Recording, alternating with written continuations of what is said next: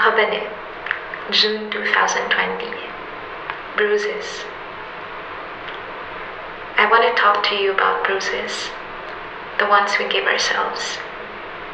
The ones that sit on the bathroom floor when all you want to do is scream. But the walls are thin and there's nobody else to punch but yourself. I think about this inside the bathtub while waiting for the water, which is either too hot or too cold. Hold my hand. Give me a reason or two to believe that this is not because of me. Give me a name or two to blame. If I have one, the shape of a dragon, I don't remember if it's from a slap or from biting. Yes, I bite myself in more ways than one. I have another, the shape of a hole.